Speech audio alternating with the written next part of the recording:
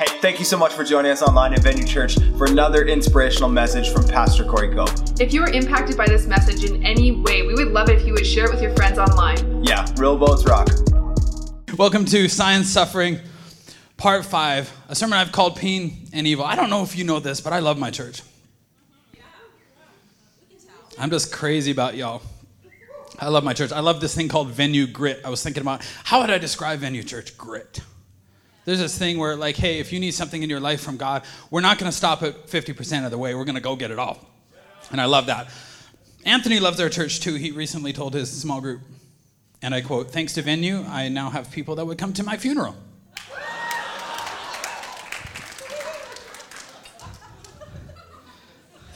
Geez, Anthony, that got kind of dark there. You know, you could go to his funeral, or you could go to his baptism in a couple of weeks if you want. I mean, I'm just saying. January 24th, Sunday night, is going to be the baptism, so come on out to that. Yeah, it's just going to be incredible. So, baptism. I love getting people baptized. All right. Here's our question today that I want to kind of dig into, and I need a little bit of time to do this. And so, are you okay if I teach a little bit? Most of the time I preach a lot, but I'm going to teach a little bit and preach a lot. And so, all you thinkers out there are going to be like, that was the best thing ever, just because I stuck to my notes. But everybody else likes to preach, and I'm just saying, everybody else just loves the preaching around here. I feel like we're a little bit echoey. All right, thanks for working on that, guys. How can a loving God allow pain and suffering in the world? How can a loving God allow pain and evil in the world? I think that that's probably something that's hung you up, even if you grew up in church. How does that work? If God is good, why is there all this bad? Yeah. Have you ever asked that question? If God is good, why is there all this pain and suffering in the world? I need to give credit to whom credit is due here. There's two great Canadian leaders that I've ripped off these sermons from. One is Mark Clark. He's written a book called The Problem of God, where he goes in, and he used to be an atheist, and he explored this. Now, I really relied heavily on Mark and Carey Nieuwhof from Connexus Church, wherever that is, in Ontario. That's a thing. That's a place. In Ontario, Pastor Carey Nieuwhof, their approach to this was because they both had to wrestle with the thoughts of being an atheist. Now, I've been to some hell on earth here, but I never really questioned the existence of God. So I thought, if that's you, I really wanted to see it from your point of view, and so I've really immersed myself in their stuff. And I do want to give them credit for these, for the sermon topics and just how they came about this whole thing, which I love. Now, this one here is a bit different. You know, we can talk about the origins of the universe and the truth of the Bible, but this one's different because it's not an intellectual topic. This one catches us where we feel it. Pain and suffering. This is the sucker punch. When you get that phone call, when you hear that news, this is that thing that comes out of the inside of you, maybe in words, but maybe not sometimes, like, God, if you're good, why is there pain and evil in the world? Have you ever wondered? Yeah. Why? God. How does that work? When I was in the trades, I used to frame houses for a little bit, and the framing crew that I was working on, the owners of the house that was being built asked for the floor to be screwed down, the subfloor to be screwed down with wood screws, so that did you know this? Like if you spend an extra hundreds of dollars, you can get the subfloor screwed down so that it doesn't squeak when you walk across the floor. So. Squeak, squeak. If your house squeaks, it likely didn't get screwed down like it should have. And so so the guy who was in charge of the crew said, "Hey, Corey, go and grab," and I was just a young kid, I think I was 18 maybe, and he said, "Hey, Corey, go and grab those screws and screw down the floor." So I did what I thought I was supposed to do, and I went out to the trucks, and I started getting and unwinding extension cords and dragging them across whatever mud or whatever was going on there. But I started dragging extension cords out and setting up drills and stuff, and about halfway through this, the guy says, "What are you doing?" So I'm going to screw down the floor. And he said, "Use the drill gun that's on your belt already." Now, here's the funny thing. I was wearing a framing belt with a framing hammer on it. What he meant was, just take the screws and pound them in with your hammer. Because actually screwing down the floor takes way too long. And I thought, this is an interesting thing, because the customers have paid for the floor to be screwed down, and I'm doing it with a hammer. Will the floor squeak? Yeah, probably, because when you're just hammering a screw in, like, yeah, it's kind of turning, but it's not really like, You're just forcing it in there. Like it's not doing what it was designed to do. And yet the framer is still making the money for it, as if it was. Interesting thought. It's not doing what it was designed to do. Something was wrong. And it will appear later, but nobody will know who framed it later. Or he won't care because he's already been paid. It's an interesting thought. When I got into the electrical trade, I remember one time I walked into a house and we started carting in the wire and stuff that we needed to use for this and real drills. And every time I walked past this one wall, I noticed that it was the vaulted wall, and it was a bungalow, so this was the top floor, and the ceiling was quite high. And the whole vaulted wall had all of the 2x6 on the outside of the wall, and every time I walked past that, I thought, I just kind of leaned to one side. And finally, I said to the general contractor, I said, like, am I on crack here, or is that whole wall seems crooked? And he said, yeah. Now, if you've spent any time in construction, you'll know that when you line up the top plate and the bottom plate, have I lost everybody here? The top plate and the bottom plate, and you mark it, you have to mark an X on the top of it so that you put the stud on the right side of the X. And if you don't mark the top and bottom plate right, or you mark it on the flat, you don't know which side to, and so you just assume. And so the entire wall had been done, and all the studs on the top were on the wrong side of the X. And then I asked, because I already knew the answer, are you all going to fix that, or... And they looked at it. The whole building, the roof is on. It's been sheeted. He's like, yeah, we're going to fix it. They're not going to fix it. We're wiring it like today. We're not going to fix it. It's interesting, though, that whoever lives in that house, maybe somewhere along the way, or somewhere along the way of the first house, when the floor starts to squeak, you'll start thinking to yourself, maybe this wasn't according to its design. Maybe there's something wrong that we can't quite put our finger on, but it's not quite according to design. And I think if you've lived any amount of time in the world with the pain and evil and suffering and just general muddiness of things, you'll start understanding that maybe something's not quite right in the world. Pain and evil.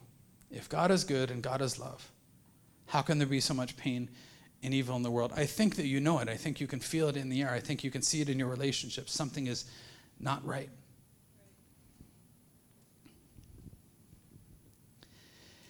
Could it be that we were made for more? Could it be that we're looking for paradise lost?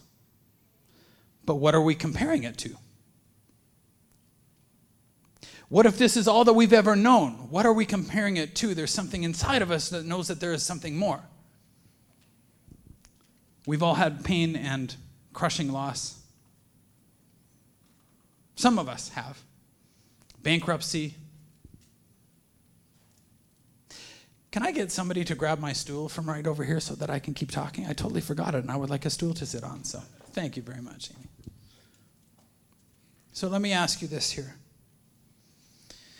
When you've sat down in the middle of the mess after a divorce or after a betrayal of a friend, or you've lost everything, when you sit down in the middle of it, can you feel that something is not quite right in the world?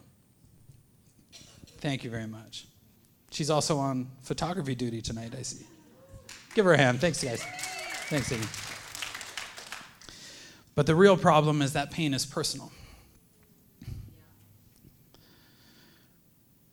It's funny, there's been times in my life when I felt like my mind and my heart has been torn apart at the seams over long periods of time. But it's also interesting that I've found God there. Maybe a different God than you've found. Maybe not the more North American, like, come to Jesus, he'll make your life happy God.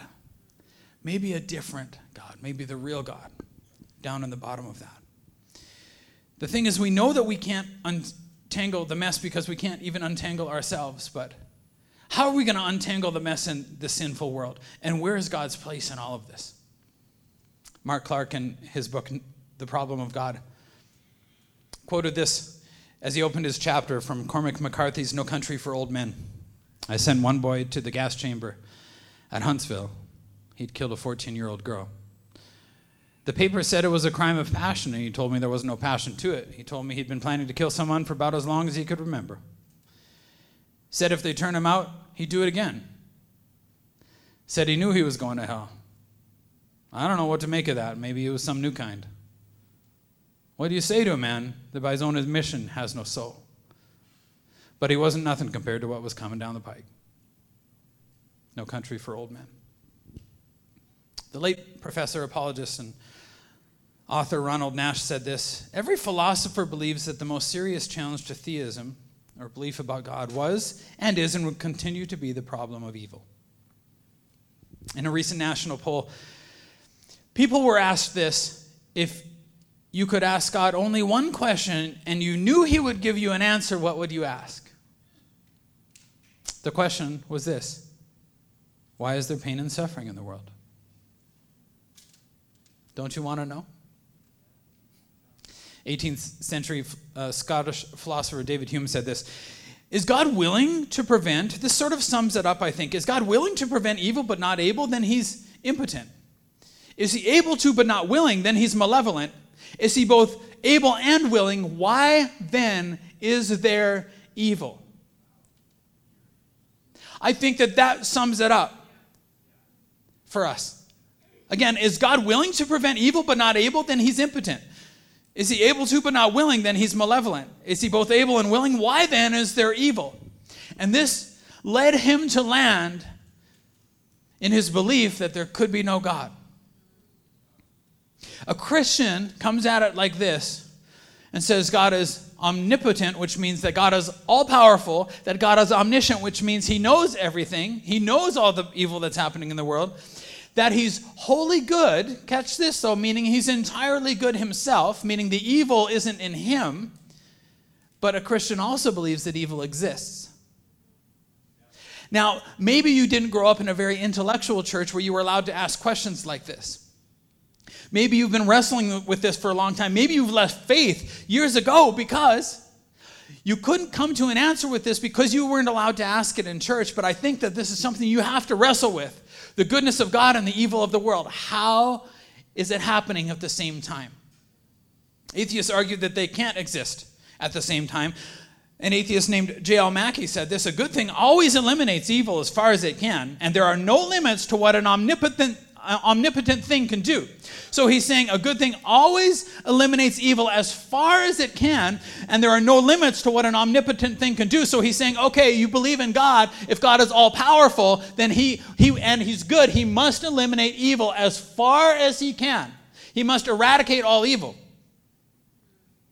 Meaning there's no question that God could and would if he existed. Therefore, he doesn't exist. That's how he would say it. But the question we need to ask today, and there's a few of them: could God eliminate evil without exterminating all of us? You think about it. Oh God, eliminate all evil in the world, including your 2-year-old who just smacked his sister? Including you? If God is good, then he would. Well, no, just fill in the blank. Murderers. Just rapists, just genocide, and you would know where to draw that line, I suppose. We're still left in the middle of this tension. Could God eliminate every tiny evil in the world without creating a domino effect or a butterfly effect? Have you ever thought about that? Could God prevent evil from happening without transgressing the free gift that he gave to every human, and that is your free will? Well, then you'd need to be a robot, unable to choose. So I can give you that and say, like, hey, it's a choice, and this is how it all went down. But you know what? That might keep you from blaming God, because you'll realize that we chose to leave God, and that's where this whole sickness, and I'm going to talk about that in a minute, but the reality of it is, when you're sitting in the middle of the mud, when it's all fallen to pieces, I can say, well, mankind chose it, but that doesn't help you right there, does it? So let's dig deep, let's dig into this and find God in the middle of this mess. What if there was a domino effect, and that if God stopped every small thing from happening, that greater good couldn't happen? And that's something to think about as well. What if there's suffering today for greater good tomorrow for more people? How about this? Some of the most beautiful songs that have ever been written have been written out of pain. So could good exist if there was no evil? Could beauty exist if there was no ugly? We were talking about this before the service. I mean, all the Irish songs, all the happy songs are about all the terrible things that happen in Ireland. And all the sad songs are about love. But notice the brilliance that comes out of pain, artistry. If you could stop every little piece of evil from happening, maybe there would be greater beauty in the world that wouldn't come from it. I think about this in very simple ways, because you got to explain stuff to me like I'm 5. Exercise is a great evil today. But with suffering today, could it not lead to a 6-pack tomorrow? I've got a couple of them. How about this? What about childbirth? Do you think that the joy of childbirth, I was there for all of my children being born, and I was an amazing support. I was the first, you don't even know the first time, like I was wearing the wrong shoes, and I was up all night on my feet, and my feet were killing me the whole night. And I know. And it's hard to think about right now because that's how much my feet hurt. And there was this like $3,000 leather lazy boy chair at the Peter Lougheed in Calgary here, and I felt too guilty because it was my first child and I didn't know how it worked because I didn't watch any of the videos because it freaked me out. And so I wasn't allowed to sit, and so my feet and ankle, I had a bad ankle at the time. I know. And I felt guilty and I didn't know what to do, and so finally I'm like, hey, can I help? And the nurse is like, watch this baby heart rate monitor and then tell me if the number gets over this, okay? And so I was like on this, I got a job, right? And then I'm like, excuse me one time because the heart rate spiked, and she's like, yeah. And I realized I got the stupid end of the tape measure. Just look here, just tell me if this number gets over here. Just shut up and stand there on your stupid ankle in the wrong shoes. And yet I remember when our children were born, this is the most joyful I've ever seen Aaron in those moments. Would the joy be as rich and as just crazy high without the suffering before that?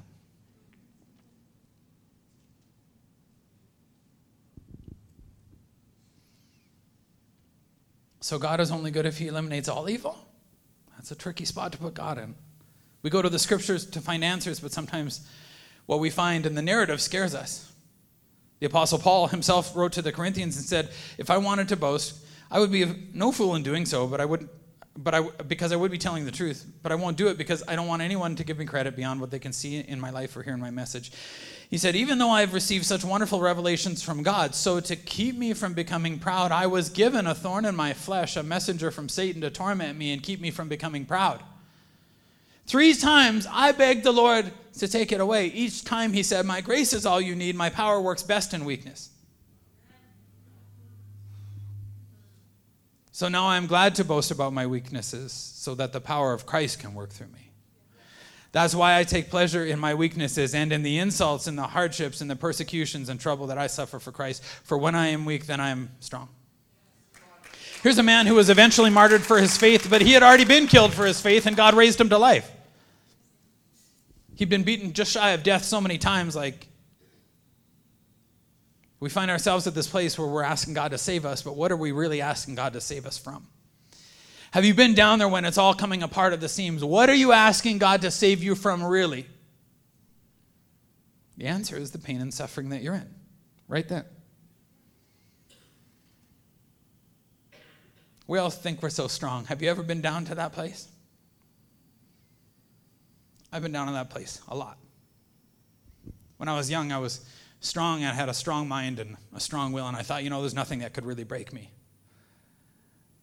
Now when some young fool says that, I think, like 5 minutes of the right kind of pain can split you open. There's nothing you could do to stop it. Make you crazy. What do we do with it? We're asking for deliverance from the pain and suffering now, with an eye to the now, but what if Jesus invites himself into our pain rather than invite us into his complete healing on the earth? What if pain and suffering are also part of God's existence? Have you ever thought about God's existence in all of this here? Maybe he doesn't get free days either. Have you ever thought about this? For God to love as high and as deep as he loves, maybe he also experiences pain on a level that you couldn't imagine because you're not the creator of all of this. You can't selectively numb good and evil in your life. You can't do it. You numb everything at the same time. Well, God is not numb. There's nothing in him that hasn't suffered every time that you've suffered because you're his kid. Even if you don't believe in him yet, he's still signed the adoption papers. He's just waiting for you to come home. But every time that you suffer and every time that somebody's hurt you, he's in there and you got to believe that he feels it deeper than you feel it. Just like I would feel it deeper than my daughter would feel it if something was happening to her. And I'm just like an earthly dad, not like him. What if they're part of God's existence? But maybe the first question should be this: how do we even define what is evil in the world? Have you ever thought about that? First of all, if you're a product of evolution, why would you even care? Just saying. But listen, how do we even define what it is? Particularly if we're struggling with believing in the existence of God. That must mean that there is a measurement built deep inside of us for what is good. Does that make sense? How would you even know what's evil? How would you look at something that's happening to a little girl and say, that's evil? Well, you're measuring it against something. Even if it's subconscious, you are measuring it against something. C.S. Lewis, who used to be an atheist, said this: I was at this time living, like so many atheists or anti-theists or anti-God, in a whirl of contradictions. I maintained that God did not exist. I was also very angry with God for not existing. I was equally angry with him for creating the world. He said this: my argument against God was that the universe seemed so cruel and unjust. But how had I got this idea of just and unjust? What was I comparing this universe with when I called it unjust? Of course, I could have given up my idea of justice by saying that it was nothing but a private idea of my own. But if I did that, then my argument against God collapsed too, for the argument depended on saying that the world was really unjust, not that it did not happen to please my fancies.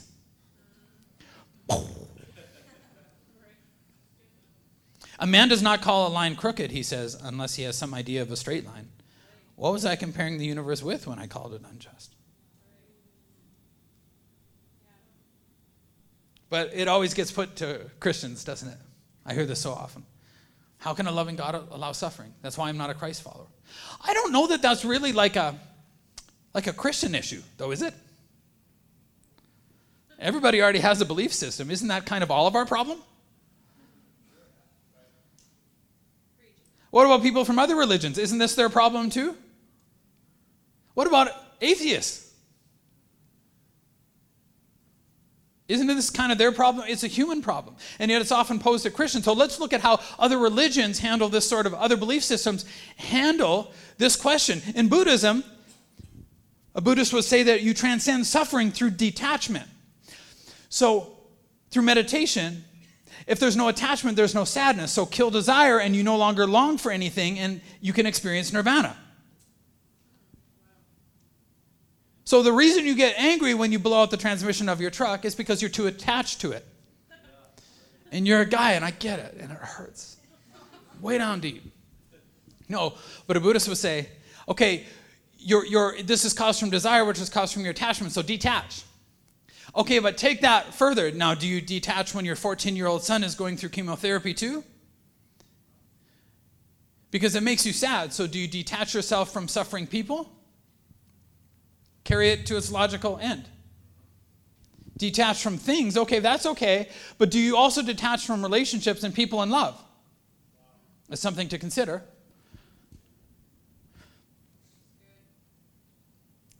Islam, in its most dominant strands, would say you overcome suffering by submitting to the God who causes it. And this is what they would say this a little bit different than a Christian would say, is that God directly causes it. And he chooses. So in the dominant strands, they would say that you should detach yourself from its effects, but listen, it's God in heaven pulling the trigger on some and blessing others. And it's his choice. So detach yourself from the effects of that. But God is directly choosing pain and suffering for you, whereas a Christ follower wouldn't say that God is directly causing pain in people's lives. We're still stuck with this, like, how can he be good and be watching it? How can he be good and not be taking it away? Hinduism, who has, if you're Hindu, you have tens of thousands of gods, maybe even hundreds of thousands of gods. Hinduism, they believe in karma. And karma, it sounds kind of okay, but let's dig down a little bit. It's this whole idea of, like, don't interfere in people's suffering, though. Like, what goes around comes around. Meaning, you're suffering because of sins in a past lifetime. Do you remember that there was even this sort of thinking in and around the time of Jesus when a man born blind, Jesus' disciples said, "Who sinned, this man or his parents?" Somebody sinned. Obviously somebody sinned. So is it his fault? Because as soon as you know that it's somebody's fault, then it's easy because you don't have to feel anything anymore. And so they were just in this place where they're like, let's just put this guy in a box and be like, yeah, somebody screwed up, and so we don't have to feel anything anymore. But Jesus still felt pain for the blind man, born blind from birth. And so they're in this sort of thinking, but with this whole idea of karma, it's this idea that somebody sinned and blew it, but you sinned in your past lifetime. So if you can't feed your child, that suffering is karma, because you blew it before. And if anybody gets between you and your karma, or your starving child and their karma, then you're just going to prolong it in the next time. So don't help. Let them suffer. Because you have another lifetime. We don't want them suffering in the next lifetime. So if you're wrong there, the implications are massive. Then you don't help suffering people. You don't try to fix wrong in the world. It creates this vicious cycle. Can you see it? Generation after generation. Can you imagine that if that was employed all over the world? This whole idea that you would never stop somebody from suffering. You would never get in between. You would never try to help. Then there's atheism. Let's talk about it. It's kind of a religion. I don't know. Can I just be honest? I think an atheist sort of thinks that he's God, the pinnacle of something, or she. But an atheist would say that bad things happen because there's no such thing as a loving God. But I would say, in doing so, I would have to say that I don't know that an atheist could satisfy this question, because then there's absolutely no point in the pain. There could be no purpose in it, because there's really no purpose to being here. Pain and suffering? Well, God can't exist because a loving God would do away with it all. But you still haven't answered the purpose for why you exist at all then. Again, to have a good time? What do you do with pain and suffering? I don't know. I can't find an answer in there personally. Naturalism in the evolutionary theory is that there's no meaning for suffering or life or anything at all. We're genetically programmed to survive. But again, we've asked the question in this series, you need to go back, how did moral creatures evolve from nothing? If you're a chemical experiment, why do you care? In New Age, this is interesting, and New Age could be a lot of different things here, but it's this whole idea that all is one and all is God. In this enlightenment, like we're all kind of part of the divine. This suggests that evil and suffering are not real. Now, there are days that I would love to create a church where we don't have to talk about evil and suffering, because y'all are screwed up. We should have a New Age church, Hey, it's just not real. Just don't talk about it.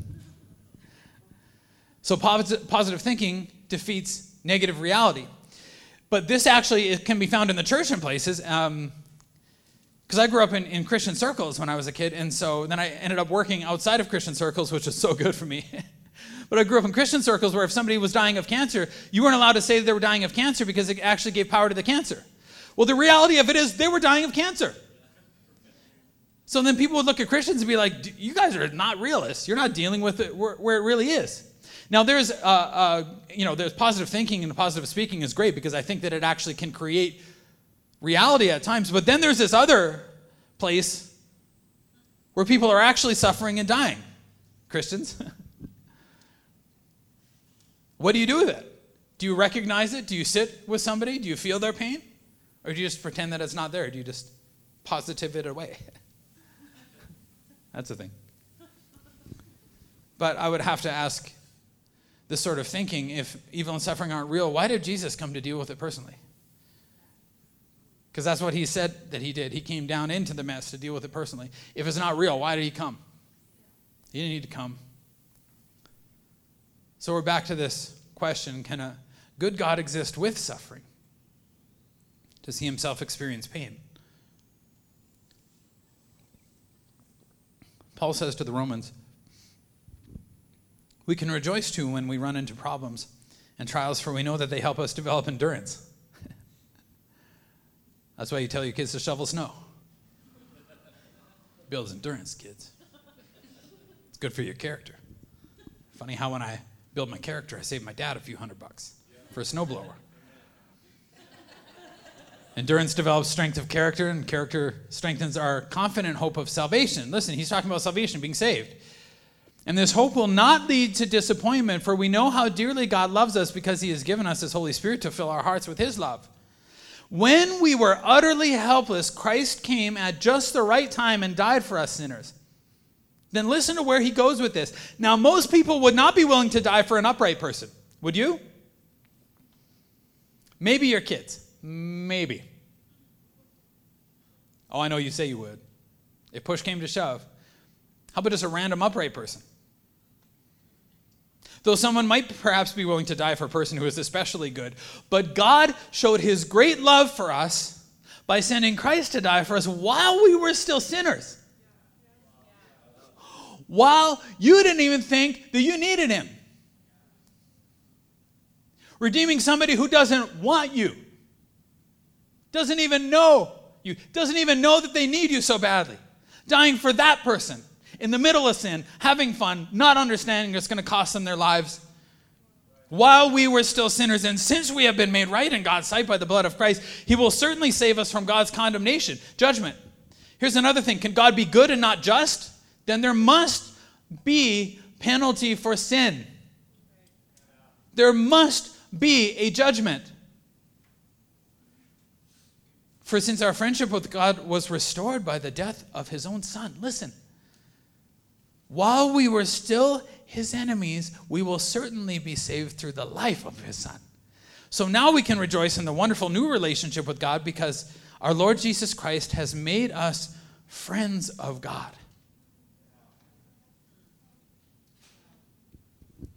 I gotta say that we go to the scriptures in our weak, not robust North American concept of God or even Christianity. We go there looking for deliverance from today's pain, and we find this other guy named Paul who's like, this has not been my experience. And yet he said, I've been made a friend of God. And he comes down into the mess and helps me with it. I subscribe to this theory and this thinking called the fallen universe. Maybe this will help somebody. If you're sick, I'll pray for you, and I'll believe that God could heal you because God is all-powerful. But if you die, we'll have a funeral and people will get saved. Because there's so much more going on in the next life.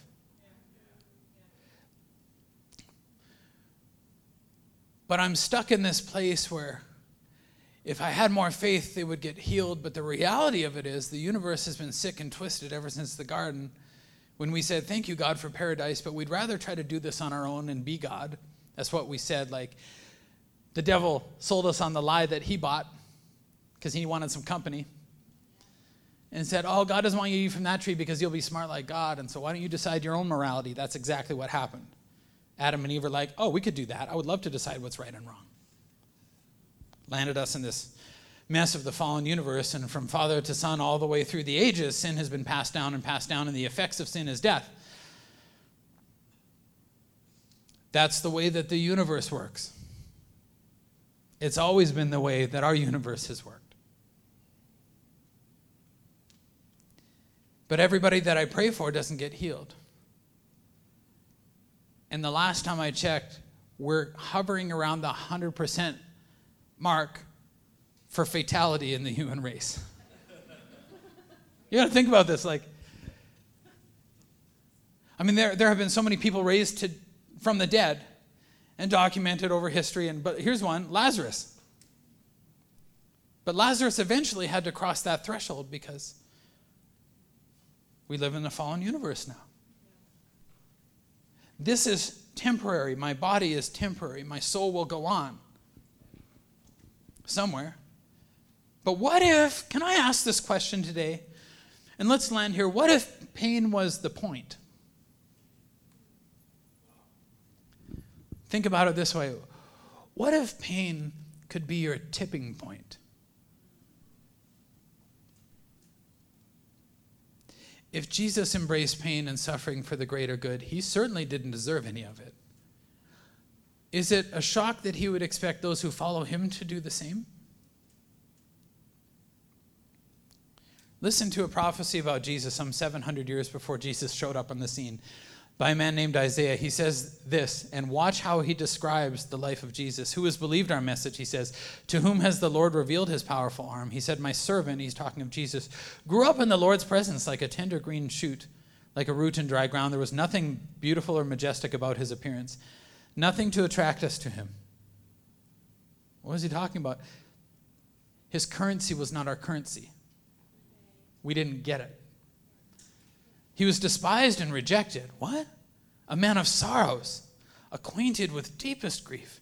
We turned our backs on him and looked the other way. He was despised. We did not care. Yet it was our weakness he carried. It was our sorrow that weighed him down. We thought his troubles were a punishment from God, a punishment for his own sins, but he was pierced for our rebellion, crushed for our sins. He was beaten so we could be whole. He was whipped so we could be healed. All of us, like sheep, have strayed away. We have left God's path to follow our own. Yet the Lord laid on him the sins of us all. But can I say, whatever suffering that is going to approach you this week or this year, or maybe you're in the middle of it right now, can I say that suffering can shift you toward God or away from God? It can make you selfish or selfless. It can make you proud or it can make you humble. But what if we stopped spending all our time trying to escape it and actually started embracing suffering? Like Jesus our Lord did. I don't think we're really looking for answers. I read this in my devotional. Look this up on YouVersion. Finding God in the Ruins by Matt Bays. Going through it right now. So good. I don't think we're really looking for answers, he says. I think we just don't want to be alone.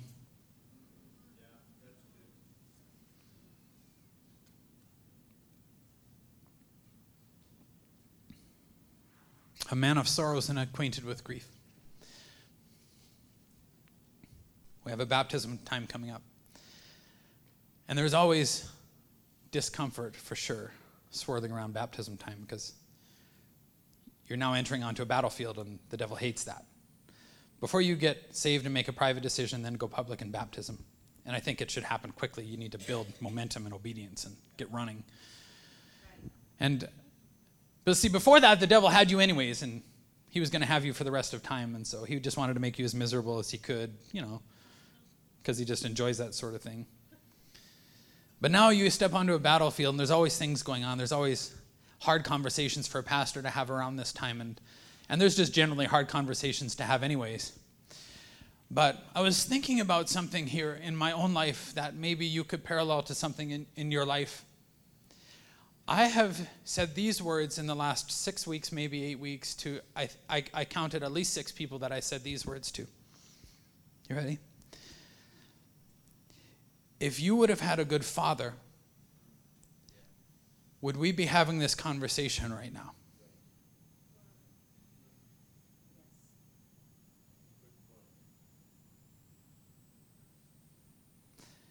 In a couple of weeks, Father's Day is coming, and I'm going to get my dad up here.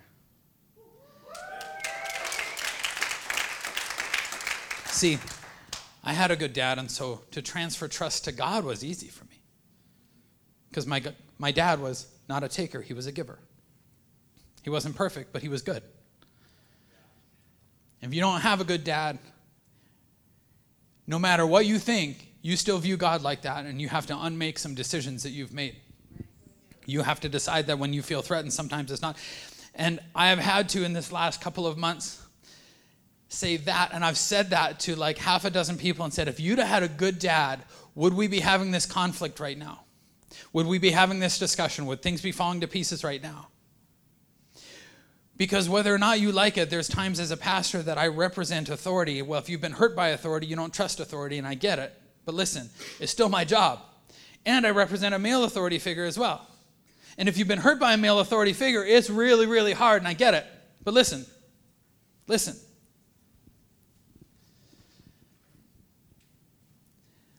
I shouldn't have to deal with it because I had a good dad. I shouldn't have to be hated or mistrusted because I don't want anything from you. Because my dad didn't. I don't think God's a taker either. I've been down to hell. I've lost my mind. I never doubted God's existence. I didn't know how it was possible that God could be good and all the suffering was happening to me. But it's funny that, can I say this? I've talked to my wife about this, but I married a girl who didn't have a good dad. And you think about your life and when you have to help somebody else with their suffering and their pain. And so my wife didn't have a good dad, and her dad just left and wasn't there. But take a look at it from my point of view. And I've talked to her about this. Girls, just don't get mad at me. But listen, if you didn't have a good dad, this is what's going to happen in your marriage. You're going to get into an argument about something. And early on, I remember thinking to myself, I just want to talk about the issue. But there was all these trigger points, right? Well, if she makes me mad, then I'm just going to leave. I'm just going to take off. Well, that's totally unfair to me because I never would have. Just give me a sec to spin this. And so there was some suffering for me in our marriage because I had a good dad and I didn't get it. I just wanted to deal with the issue, but she didn't have the benefit of that. And so there were so many times when I would not be able to deal with things as an issue and just get over it because there was all these things going on inside of her as well, and this kind of, and why would she work on her own issues if I'm just going to leave anyways? That's not easy for me though, is it? That's not easy for her. But maybe, just maybe, I can help some of you that didn't have good fathers, because even though I had a good father, I don't know what it's like to wake up and not feel loved by my dad. I don't know what that's like. But I do know what it's like now. And maybe I couldn't help you with it if I didn't have to suffer with this, because I can see it from the inside now, and I get it now. But that wasn't fair to me. That wasn't easy for me. I cried out for God to deliver me from this suffering, because it was suffering and it hurt. But maybe God has some greater good plan down the road that if I just stuck it out long enough, I could help. And 6 times in the last 2 months, I have been able to help. And say, hey, let me help you unravel this. Here might be kind of where it's coming from in here. And they sit there and they go, how did you know? Well, it's been a long road. But by God's grace, he can unravel this and sit with you in the middle of it. Because he wants to be your God and he's good. But you're going to have to overcome some of these things. So think about your life right now and think of all the unjust things that are happening to you. Maybe that person at work is the way that they are, and you would be exactly like them if you grew up in their home. So have a little patience and ask God to put you in their chair for a little bit. And quit being so smug about how the world has worked out for you, because it doesn't work out for most people. And God loves those people just as much as he loves you. Paul said to the Romans, I am convinced that nothing can ever separate us from God's love. Hey, it might not go away, the pain and suffering and the evil, not in this lifetime, until the next lifetime when he wipes away our tears. But listen, I am convinced that nothing can separate us from God's love, neither death nor life, neither angels nor demons, neither our fears for today nor our worries about tomorrow. Not even the powers of hell can separate us from God's love. Come back next week. We're going to talk about hypocrisy in the church. Let me pray for you. Heavenly Father, I pray for every heart that you've touched right now tonight, that we would, and particularly for that person that I just spoke to, that we wouldn't go back into our little protection bubble because it's not safe in there. That we would open our hearts up to a God who is actually good. And we would realize, the suffering might not go away. That does not prove that God is not good or is not here. And Father, I pray that every one of us would ask you to come and sit with us in our pain and suffering, so that we could find the real God as you are, not one who detached himself from the pain of his world that went south, but you sent your own son to live a blameless life and be killed anyways at the end of the day, so you could come and sit with us in our mess. I pray that every person would understand the real love and the real sacrifice and the real pain that you experience every day. You are God, but you have come down to save us. We love you, Lord. Amen. Hey, we hope you enjoyed this inspirational message from Pastor Corey Cope. If you'd like to partner with us, please go to venuechurch.ca/give. Yeah, because a life saved is worth everything.